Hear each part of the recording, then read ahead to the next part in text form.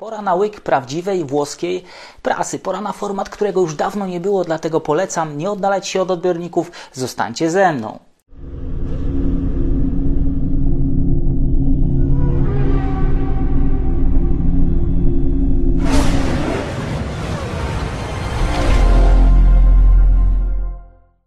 Jest poniedziałek, 18 września, Daniel Biały, Echa, padoku. Jeżeli nie potrafisz znieść Ferrari, kiedy są najgorsi, to cholernie pewne, że nie zasługujesz na Ferrari, kiedy są najlepsi, kiedy wygrywają. Na szczęście ten znany cytat nie dotyczy tego magazynu, bo wspólnie wielokrotnie pastwiliśmy się nad włoskim zespołem po porażkach, lejąc ich w poniedziałek, we wtorek, w środę nagłówkami włoskich gazet i to daje nam pełne prawo, żeby cieszyć się z tego wczorajszego zwycięstwa, cieszyć się wspólnie z włoską prasą. Nie wiem na ile nastroje włoskich dziennikarzy oddają nastroje włoskich kibiców, ale dzisiaj rano w nagłówkach tych włoskich dzienników zrobiło się bardzo czerwono, tak jak za moimi plecami.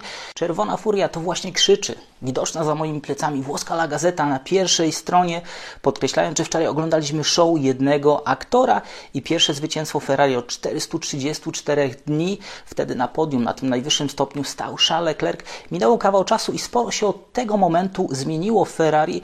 Pojawia się też słowo doskonałość w odniesieniu do Sainza, ale również do zespołu. To zwycięstwo ma być powrotem na właściwe tory i takim impulsem do powrotu Ferrari na szczyt. Doceniono również inteligencję za kółkiem Carlosa Sainza juniora w wersji profesorskiej. Tak go nazywają, jak Gilles Villeneuve w Hiszpanii w 1981 roku. Porównanie jest o tyle trafne, że tam również Gilles Villeneuve narzekał na opony. Te opony zużywały się bardzo szybko. Ruszył z 7. pozycji. Szybko wypracował sobie prowadzenie w tym wyścigu, a potem zebrał ze sobą pociąg szybszych kierowców i dowiózł to zwycięstwo do mety, dowiózł to prowadzenie do mety, mimo że rywale mocno naciskali. Taka kalka tego, co działo się w 81 wczoraj, była obecna na torach w Singapurze. Tutosport mówi nareszcie i wskazuje, że takiego Ferrari chcą Włosi. Wszyscy chcemy takiego Ferrari, które wie, co chce, Ferrari, które walczy o zwycięstwo, które potrafi wskazać te właściwe akcenty. Tutaj ponownie pojawia się liczba 434, ale znalazło się również podkreślenie faktu, że zwycięstwo Sainza przerwało ten niezwykły ciąg Red Bulla, ten ciąg Maxa Verstappena. To na pewno dodaje pewnego smaku temu zwycięstwu. Sainz dał z siebie wszystko i to też znajdziemy na łamach tego dziennika, a gdzie w tym wszystkim Charles Leclerc zagrał zespołowo i zaakceptował swoją rolę w tym wyścigu i to jest niezwykle istotna zmiana w kontekście tego, co widzieliśmy, co mogliśmy przeczytać jeszcze niedawno, kiedy to Włosi wskazywali, że wygrał, że z przodu jest ten kierowca niewłaściwy kierowca Ferrari. Corriere della Sera pisze o arcydziele Sainza, ale Repubblica z kolei o magicznym zwycięstwie Sainza i powrocie Ferrari, więc ten powrót Ferrari w doniesieniach włoskich dzienników dominuje. To zwycięstwo, które leczy rany. Mowa o wszystkich niepowodzeniach tego sezonu. Jak ważne, jak potrzebne Ferrari było to zwycięstwo. No i do tego zwycięstwa poprowadził ich Carlos Sainz. Kolejny raz podkreślona jest ta słodycz wynikająca z tego, że to Ferrari pokonało Red Bulla, że przerwało tą serię kolejnych zwycięstw. Powrotu do wygrywania życzy sobie i włoskim kibicom La Stampa, pisząc o końcu koszmaru. To może być nowy początek Ferrari i jego kierowców. I tutaj też jest zwrócona uwaga na kierowców, na ten wewnętrzny porządek, jaki panował w Ferrari, który, musimy to przyznać, powoli się zmienia.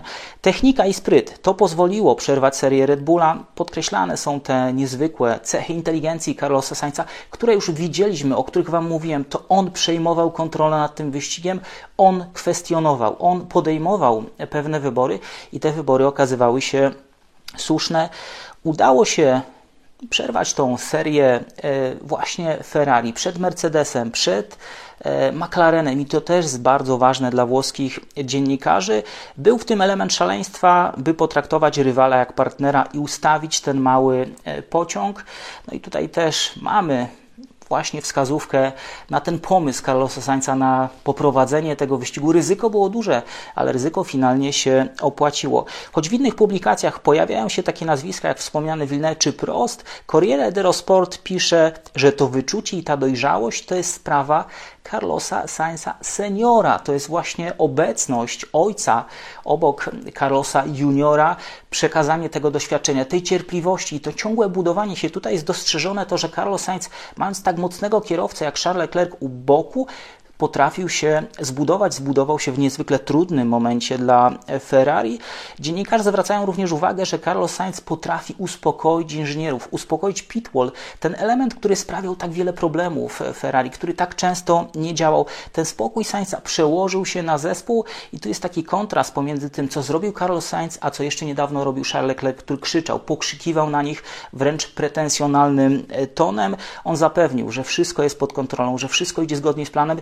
No i to zadziałało. Choć jeszcze niedawno można było przeczytać to, o czym Wam mówiłem, że wygrał nie ten kierowca, który powinien. Lektura włoskiej prasy sugeruje, że Włosi przestali wybrzydzać, który z nich wygrywa. Biorą to zwycięstwo. Flaga zawisła nad wejściem do fabryki w Maranello i powoli akceptują rzeczywistość, w której obok tego małego księcia pojawił się król Carlos. Włosi dorastają do tego, co Hiszpanie już wiedzą. Carlos zajął całe pierwsze strony, nie tylko fragmenty, tak jak we włoskich dziennikach. Super Sainz, zachwyca się as. Mistrz krzyczy z pierwszej strony Mundo Deportivo oraz jedyny i niepowtarzalny. To jest stwierdzenie, które pojawia się na pierwszej stronie hiszpańskiej marki. To tylko niektóre z nagłówków. No i teraz cytat, który moim zdaniem idealnie podsumowuje to, co wydarzyło się wewnątrz Ferrari w ostatnich miesiącach, a może nawet latach. Carlos Sainz podniósł poziom, zrobił gigantyczny krok w bardzo trudnym dla Ferrari momencie. Podkreślony jest ten trudny moment. Ferrari jest na dole, Ferrari jest poniżej oczekiwań. Od Ferrari powoli zaczęli się odwracać włoscy kibice. Ferrari już nie pojawiało się właśnie na tych czołówkach włoskich gazet. Nie zawahał się wziąć na swoje barki całe Maranello, pokazując najlepszą formę w swojej karierze. Tam pojawiło się nawet, że ciągnie tą bryczkę Maranello.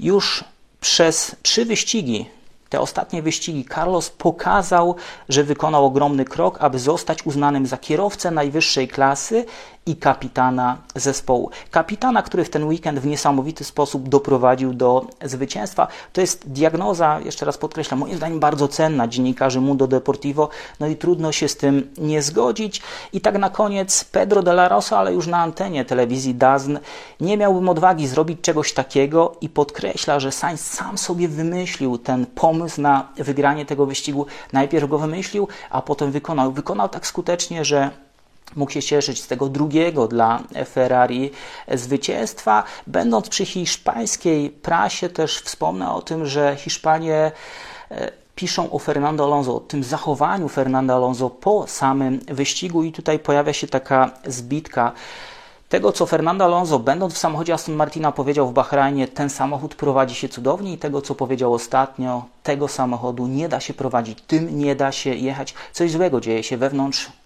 Aston Martina, coś złego dzieje się w głowie Fernando Alonso, wraca ta frustracja Fernando, kiedy nie idzie, coś czego chyba nie chcieliśmy oglądać, no ale co jest nieuniknione, kiedy Fernando Alonso dostaje narzędzia, którymi walczyć nie może, no ale głównym bohaterem włoskiej i hiszpańskiej prasy, myślę, że prasy całego świata skupionej wokół Formuły 1 jest Carlos Sainz i ta jego niezwykła inteligencja, pomysł, ale ten pomysł trzeba było wykonać i to mu się udało.